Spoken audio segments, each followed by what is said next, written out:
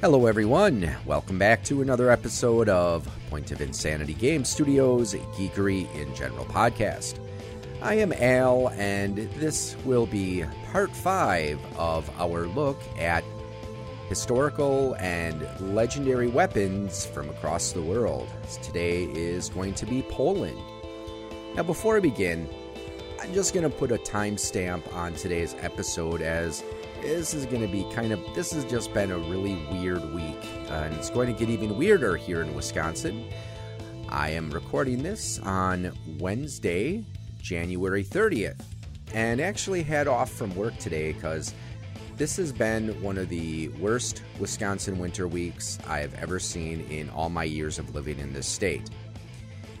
We started out with a snowstorm on Monday, which I haven't heard the official totals, but I'm just going to guess that probably in my area, we probably got at least 9, maybe 10 inches.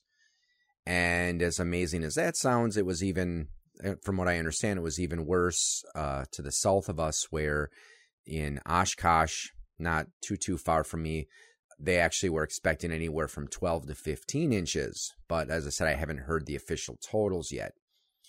But not only that, we went from this huge snowstorm to bitter cold. And today, the reason I have off from work is because, well, right now with wind chill, it's around 50 degrees below zero. And yesterday at work, and actually this entire week at my day job, they're like, well, we're going to monitor the situation, and if anyone wants to use their paid time off to take a day, take time off this week because of the weather, you can. And I figured, I've got some stuff I need to do, so what the heck. So I put in for today off because, again, just how bitterly cold it is. It's not going to be quite as bad tomorrow. Friday's going to be tolerable. We'll at least be in the positive digits again. This weekend, they're expecting it to get somewhere in the mid-30s to low 40s. Monday right now, they're expecting it to be in the low 40s with snow, and then we're going to start to get colder again. So anyone listening to this from warmer climates, I bet you just are wondering, how the heck do we survive here? I wish I knew the answer, because sometimes I don't know.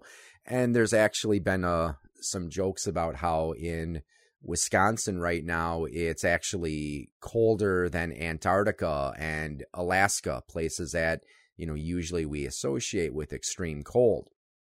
There was also an amusing picture that a friend of mine posted on Facebook. It had a picture of a weather map of Wisconsin showing all, the negative temperatures with the wind chill. So lots of negatives, 30s, 40s, and 50s. And it had someone photoshopped a picture of Sub-Zero from the first Mortal Kombat game, raising his hand in his victory pose, and underneath it put, Sub-Zero wins. So I just thought that was funny, but, well, now that we're done putting a timestamp on today's episode, so those of you who don't live in Wisconsin now know what we go through at this time of year, let's get on to today's topic. So, as I said, we're going to be taking a look at some historical and legendary weapons from Poland.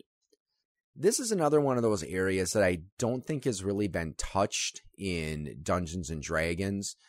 And actually, I don't really think I've seen Poland or anywhere really based on Poland covered in really any of the role-playing games that I personally have seen. So hopefully some of this information will be new and interesting for you.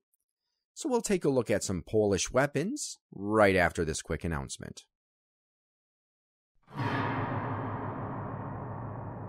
It was a dark and stormy night, and the hosts of the Queens of the Damned podcast had just gathered around the fire with their tomes of forgotten lore. Don't forget the wine.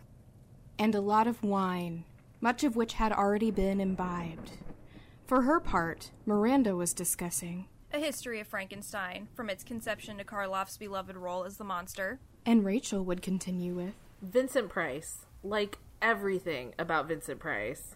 And as the fire died down, Nikki would conclude the evening. With something related to Gothic literature, probably. You know me so well.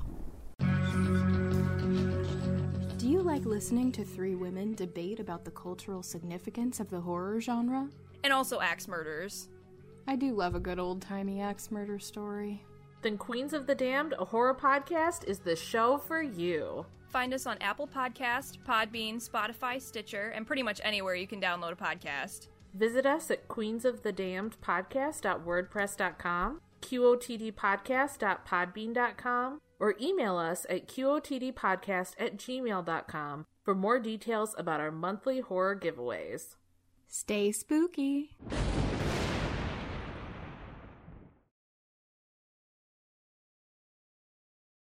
And we're back. Like with many of my episodes where I touch on historical topics, the mispronunciation disclaimer will be in effect today.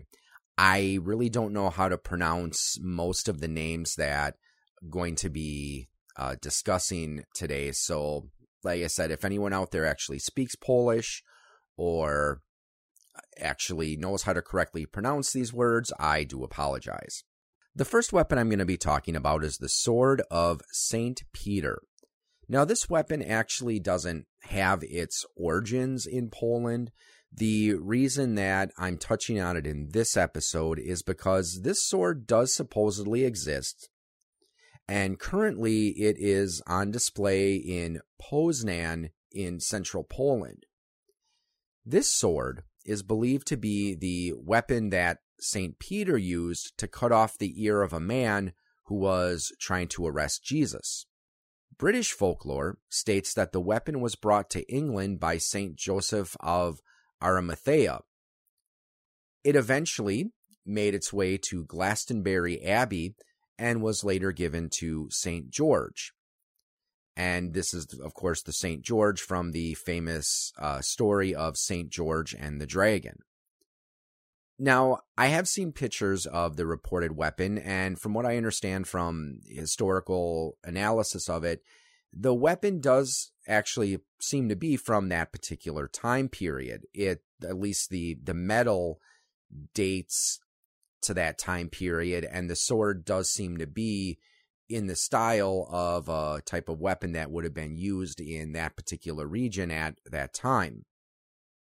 As far as game stats, I would probably give it the game mechanics of a cutlass, as it does look like it's a short, wide-bladed weapon.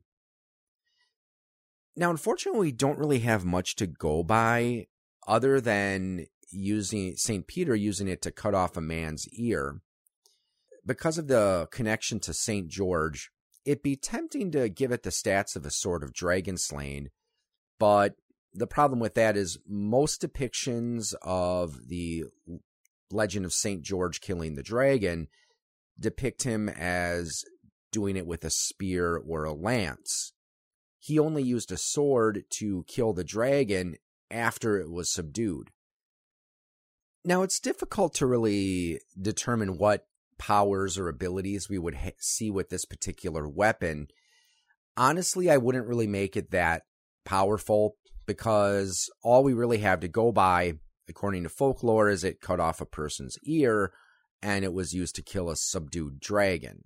So I would probably only give it about a +1, nothing really too major, though I would say an additional power wouldn't be too bad. Maybe additional damage when you inflict a critical hit. That's about all I could really think to do with it. I don't think I'd quite put it at the level of a sword of sharpness, and I definitely would not put it at the same level as a Vorpal sword.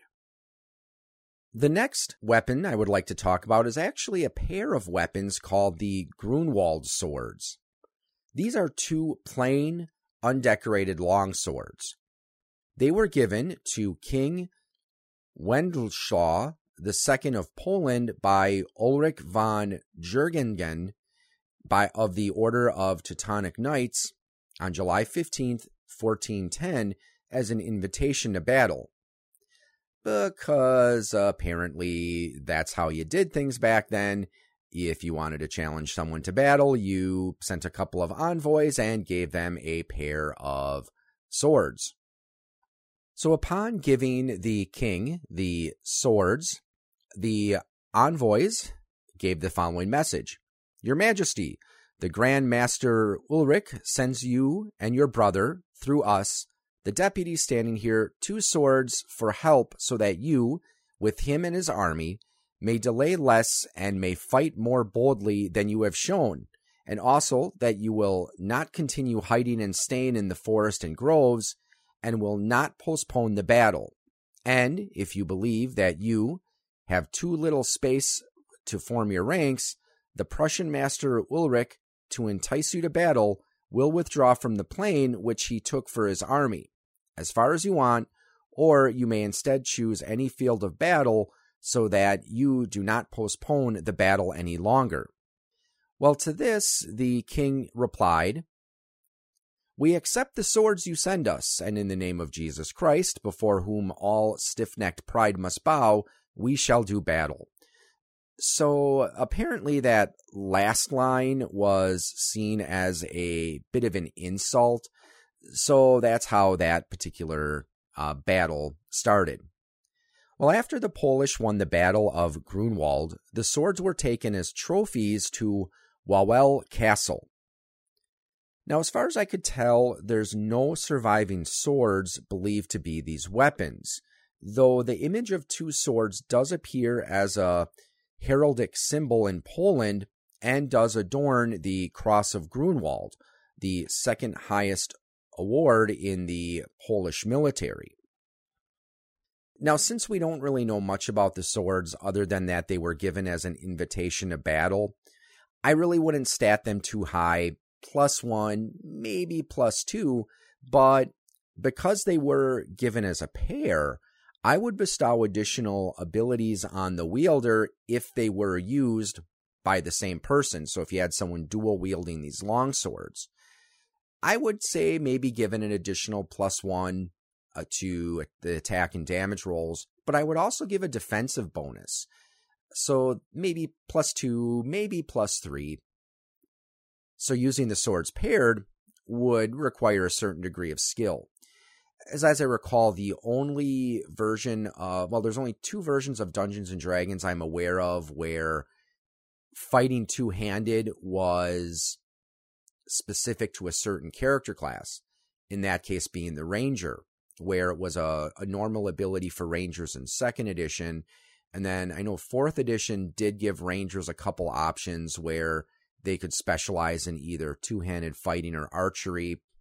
I know 3rd edition had the same option as well, but it was worked a little bit differently. And okay, it's been a while since I played a 5th edition Ranger, so I forgot how they do it there. And then, of course, they really didn't have the 2-weapon fighting thing in 1st edition. The next weapon is the Sword of John Sobieski III. Now, this weapon would be a blessed sword, like the Sword of the State from Scotland that I talked about in the last episode. It was given to him by Pope Clement X after Sobieski defeated the Turks at the Battle of Vienna in September of 1683. This was an important battle and was a tipping point in the wars between the Ottomans and the Holy Roman Empire. Now, at this time, there was some unrest between the Protestants and Catholics. The Turkish ruler, Kara Mufasa Pasha, saw this as an opportunity, as he dreamed of ruling over Europe like an emperor. So he started his armies on a march towards the Holy Roman Empire, and eventually he did get his armies to the city of Vienna and had managed to put the town under siege and had blockaded the part of the city that was on the river. When John arrived on the scene with his army, he found Vienna surrounded, and the Turks had managed to inflict significant damage to some of the walls. On September 12th, his forces attacked, and they had the advantage of higher ground when they were making their charge. So this charge managed to break up the Ottoman army, and John himself actually led the charge, including the final charge into Mustafa's camp. Now, when this happened, this gave the soldiers who were defending the city a chance to mount their own attack. So the Ottoman forces were caught in the middle, and few of them managed to escape. When Mufasa returned to his homeland, he was eventually arrested and executed by the orders of Sultan Mehmed IV as punishment for his failure. So as far as how to stat out his sword, it would be a +5 Holy Two-Handed Holy Avenger. Now, as I mentioned when I talked about the blessed swords in the episode on England and Scotland, this one, again, it would be appropriate to give it additional powers. I would say that the additional powers should be related to large-scale warfare because that's what led John to receive this sword as a gift. I looked through the 2nd edition Tome of Magic, and there were some spells from the Sphere of War that I thought could be appropriate for this weapon. The 3 main ones that I think you could probably give several uses a day to would be Courage, Morale, and Leadership. The way these spells were written, they reference the battle system rules that came out at this time. However, I've never played battle systems, so I'm not exactly sure how some of those spells would work, but just reading the description, I thought they would be appropriate. Now, I think that it would also be appropriate to give some higher level spells from the Sphere of War to this sword, usable maybe once a day or once a week, and these are relevant to the Battle of Vienna. 3 spells that I think would be appropriate would be Caltrops, Tanglefoot, and Gravity Variation. Now, of course, these wouldn't have been used during the actual battle itself, but the reason I think it would be appropriate to include these spells is because of the tactics used at that particular battle. Again, this is one of the largest cavalry charges in history. And as I mentioned before, John's army had the advantage of higher ground. So that's where the gravity variation spell could come in useful, because that allows you to shift the gravity where if you were charging downhill, it would make your charge more effective. Or if you had to, say, charge uphill, you could alter the gravity so it wasn't going to hinder you as much. And then the spells Caltrops and Tanglefoot are both intended to hinder the movement of armies. So that's why I think those would be appropriate. Again, just looking at the historical context of the Battle of Vienna. Also, another interesting note about John Sobieski is there's actually a constellation that at one time was named in honor of him. It was called Scutum Sobiescium, which translates to the Shield of Sobieski. It is a small, dim constellation located between the constellations of Acela the Eagle, Sagittarius the Archer, and Ophiuchus the Serpent Bearer. It was named in 1684 by the Polish astronomer Johannes Hevelius. However, in modern astronomy, the reference to Sobieski has been dropped, and today it is simply known as scutum, which is Latin for shield, and is a large type of rectangular shield that was used by the ancient Roman armies. It's also noteworthy because, at least as far as I know, this is the only constellation named after a historical person who, first, wasn't an astronomer, and second, who was alive at the time the constellation was named. The next sword I'm going to talk about is one that does physically exist. And that is, and I apologize, I am not going to pronounce this correctly, Zazeberek. And this is the coronation sword of the kings of Poland. Now, like many of the other weapons I've discussed, there is a good deal of lore behind the blade, which falls strictly in the realms of legend. The sword was said to have been given to Boleslaw the Brave by an angel. Possibly this was done as a way to give the weapon a supernatural origin, and make it similar to Excalibur in terms of importance. Now, the original sword is not believed to have survived, but there is a replica that was made and was used as a coronation sword for the Polish monarchy. The new version of the sword is heavily decorated with various inscriptions and Christian symbols. Now, this particular sword was made strictly for ceremonial purposes as opposed to being a functional weapon. So again, if you do decide to introduce this weapon into your campaign, you definitely want to assume that it's going to be an actual practical sword as opposed to just ceremonial. Before it was used as a coronation sword, it was seen as a sword of justice, and these types of weapons do exist in other cultures.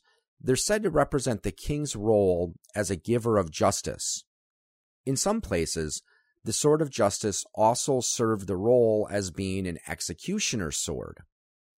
Executioner swords often had a rounded point and a broad blade.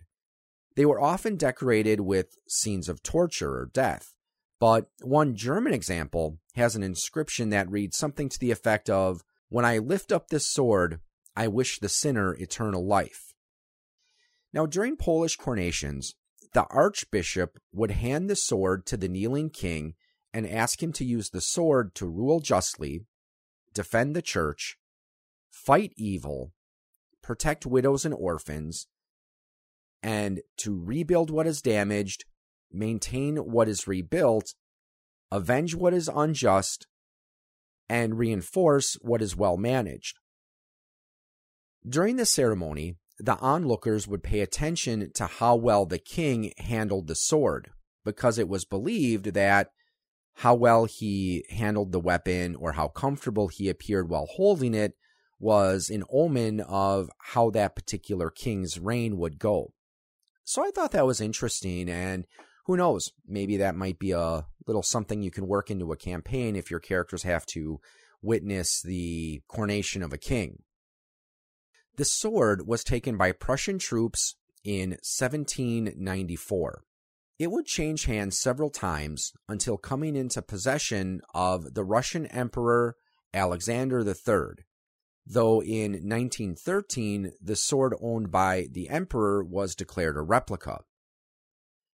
The sword was eventually returned to Poland in 1928, though it was smuggled out in 1939 when the Germans invaded. The sword was eventually taken to Britain and then eventually moved to Canada for safekeeping. It wouldn't return to Poland until 1959. So there is some debate as to whether the sword currently in possession in Poland is the real one or if it's just a replica, because it is quite possible that the original was lost, destroyed, or is in a private collection somewhere. Now, the sword itself, as I said, is covered with inscriptions and various insignia and decorations. The crossguard has an inscription that reads, "Whoever will carry these names of God with him, no danger will harm him." So I would stat this as a long sword, Holy Avenger, but I would give it additional protective properties, such as an enhanced circle of protection from evil, or at least granting saving throw bonuses to the person using the sword. Well, to end the show today, I'd like to talk about some possessions that were owned by a character named Janosik. Now, the way his name is spelled, and the way I always heard it pronounced growing up was Janosik, because it is a last name, and I remember I went to school with a guy whose last name was spelled the same way, but it was always pronounced Janosik. But from what I understand, the correct pronunciation is Janosik, and I'll tell why in just a moment. Now, this hero is based on a real Polish highwayman known as Juris Janosik. He's often compared to Robin Hood because he became known as a symbol of resistance to oppression, and like Robin Hood, was known for stealing from the rich to give to the poor. Now, the real Janosik was born in 1688 and was executed in 1713. Now, naturally, there is a bit of folklore surrounding him. It isn't always in agreement with historical fact, though at least some of Janosic's traits from legend do appear to have some basis in reality. What we do know about him is that he was born sometime in January in 1688 in what is now known as Slovakia. He spent some of his younger years as a soldier and then later as a prison guard. After helping a prisoner escape, they formed a gang of highwaymen, and he later became the leader of the gang at age of 23. It is known that they never killed any of their victims, and they did focus mostly on wealthy merchants as their targets of choice. It is also believed that the Robin Hood aspect of his legend might be based on truth as well, as it is believed he did give at least some of his accumulated wealth to the needy. He was captured in 1712 and then later executed in 1713. The method of his execution is debated. He was either hung by the neck, or he may have been hung by a giant hook that would have pierced his ribs. The second method would have been much more brutal, as it would have taken him a couple of days to die. Like Robin Hood, his story has been retold numerous times through various plays, poems, and movies. There have even been a couple of games I found that were made about him. The first one was made for the ZX Spectrum computer, and while doing research for this topic, I did actually find that there is one that was made for smartphones called The Legend of Janosic. So I did download that game and did check it out. So it's a free-to-play game, so check it out if you think it sounds interesting. So now that we've talked a little bit about some of the historical aspects of Janosic, let's move on to some of the legendary aspects of this hero. The first time I heard stories about Janosic were many years ago when my wife and I went to Polish Fest in Milwaukee. So that's where I learned the pronunciation of the name. At least Janosic was how the storyteller pronounced it. The original variation of the story went that he lived at a time when the wealthy and the nobles were free to oppress the peasants and farmers as they saw fit. And as Janosic was heading home one day, he saw a wealthy man beating up on a peasant. And this angered him, so he killed the nobleman and gave his money to the peasant. Well, a witch saw this and said, "You're now a criminal and you cannot live among normal men." So, and of course, Janosic realized this. So the witch gave him 3 gifts to help him with his endeavors as a highwayman. A weapon called a kupaga, a belt, and a shirt. So we'll be going into the details behind these 3 items in just a moment. So he then formed this gang of highwaymen until he was eventually captured, and it was said that he was executed, but he didn't actually really die, and he just remains sleeping and will return once Poland needs him again. Now, as I've done research over the years, there were some other variations I heard. One variation of the story I heard said that it followed the same version I heard at Polish Fest, but instead of 1 witch, it was 3 witches. I remember reading a PDF a few years ago, and this was written by someone who was doing a bit more research into the folklore. Unfortunately, I can't find a copy of that PDF again, so I can't properly credit the author. But the story I heard in that one is that Janosic had tried to become a student at a university, but he missed home. So he was going home and he became lost and he saw a cabin. So he went into it and there was a woman there, an old woman as I recall, and Janosic asked if he could get some food in exchange for doing some work.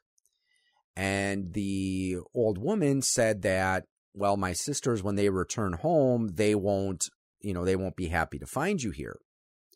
So he's like, so be it. If I'm going to die, at least I want to have a full belly. So he did some work for the old woman, and as promised, she gave him some food and then hid him away. Well, when the two other sisters returned, they realized that there was a stranger in the house, and Janosik could overhear them talking.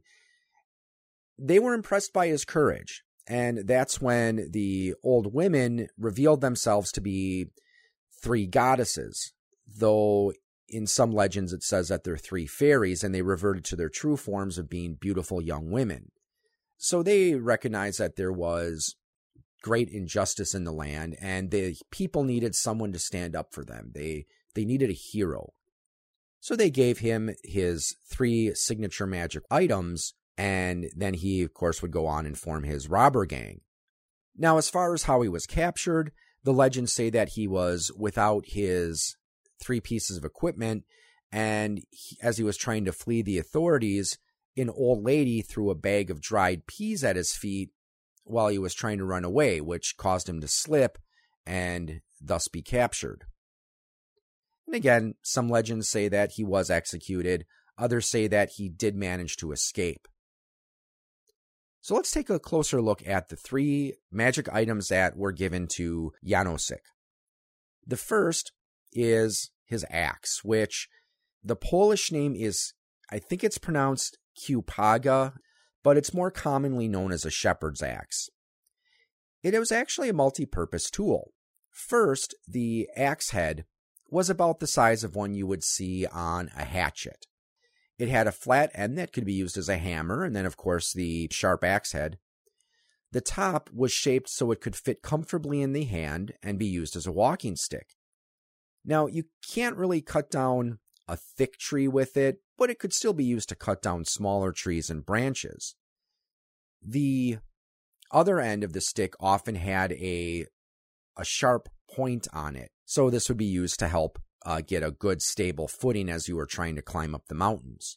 Also, some of these axes are made with rings that are attached to the back of the axe. Not really sure what the purpose is. I thought I read somewhere that it may have been used to put a rope through there so you could throw it and use it as a makeshift grappling hook. And I actually do have a Kiełpaga. Mine is more strictly the decorative kind, though, and mine does have some very intricate wood carvings on it, and it does have those brass rings, but like I said, I'm not really sure what they were used for. So they still do make these items, but like I said, it's very difficult to find ones that are actually functional. Most of the ones that are sold today are for use as walking sticks, though they are sometimes used as props in various folk dances. Now, I've heard a variety of different powers that were attributed to this weapon. One power is that it could allow him to climb any surface. Now, I also recall there was one story where he used it to restrain a person. After he had received these weapons, he was trying to find people to join him in his gang. And he did encounter 3 highwaymen, and he challenged them, and he used his Kiełpaga to hold one of them down to the ground. And it wouldn't actually let him get up until Janosik allowed it. There's another story that said it would allow him to jump great distances, up to 3 miles. I seem to recall there was something about where he could throw it and it would return to his hand. And in that mobile game I was mentioning earlier, they actually do have that as an upgrade you can get where you use magic to throw it and then have it return to your hand. So, like I said, I wasn't able to find any reference to that legend again, so I'm not sure if I'm misremembering something, or maybe if it was part of some variation of the legend. So as far as how we would stat this out, I would make it a +3 weapon and have it that it could do damage as either a hand axe or a warhammer, depending on which side of the head you're striking with.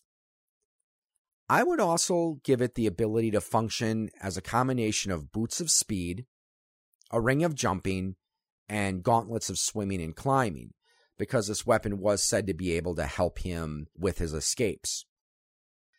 The next item is his shirt. Now, the legends I've read, this one has been pretty consistent. It basically protects him from bullets and arrows.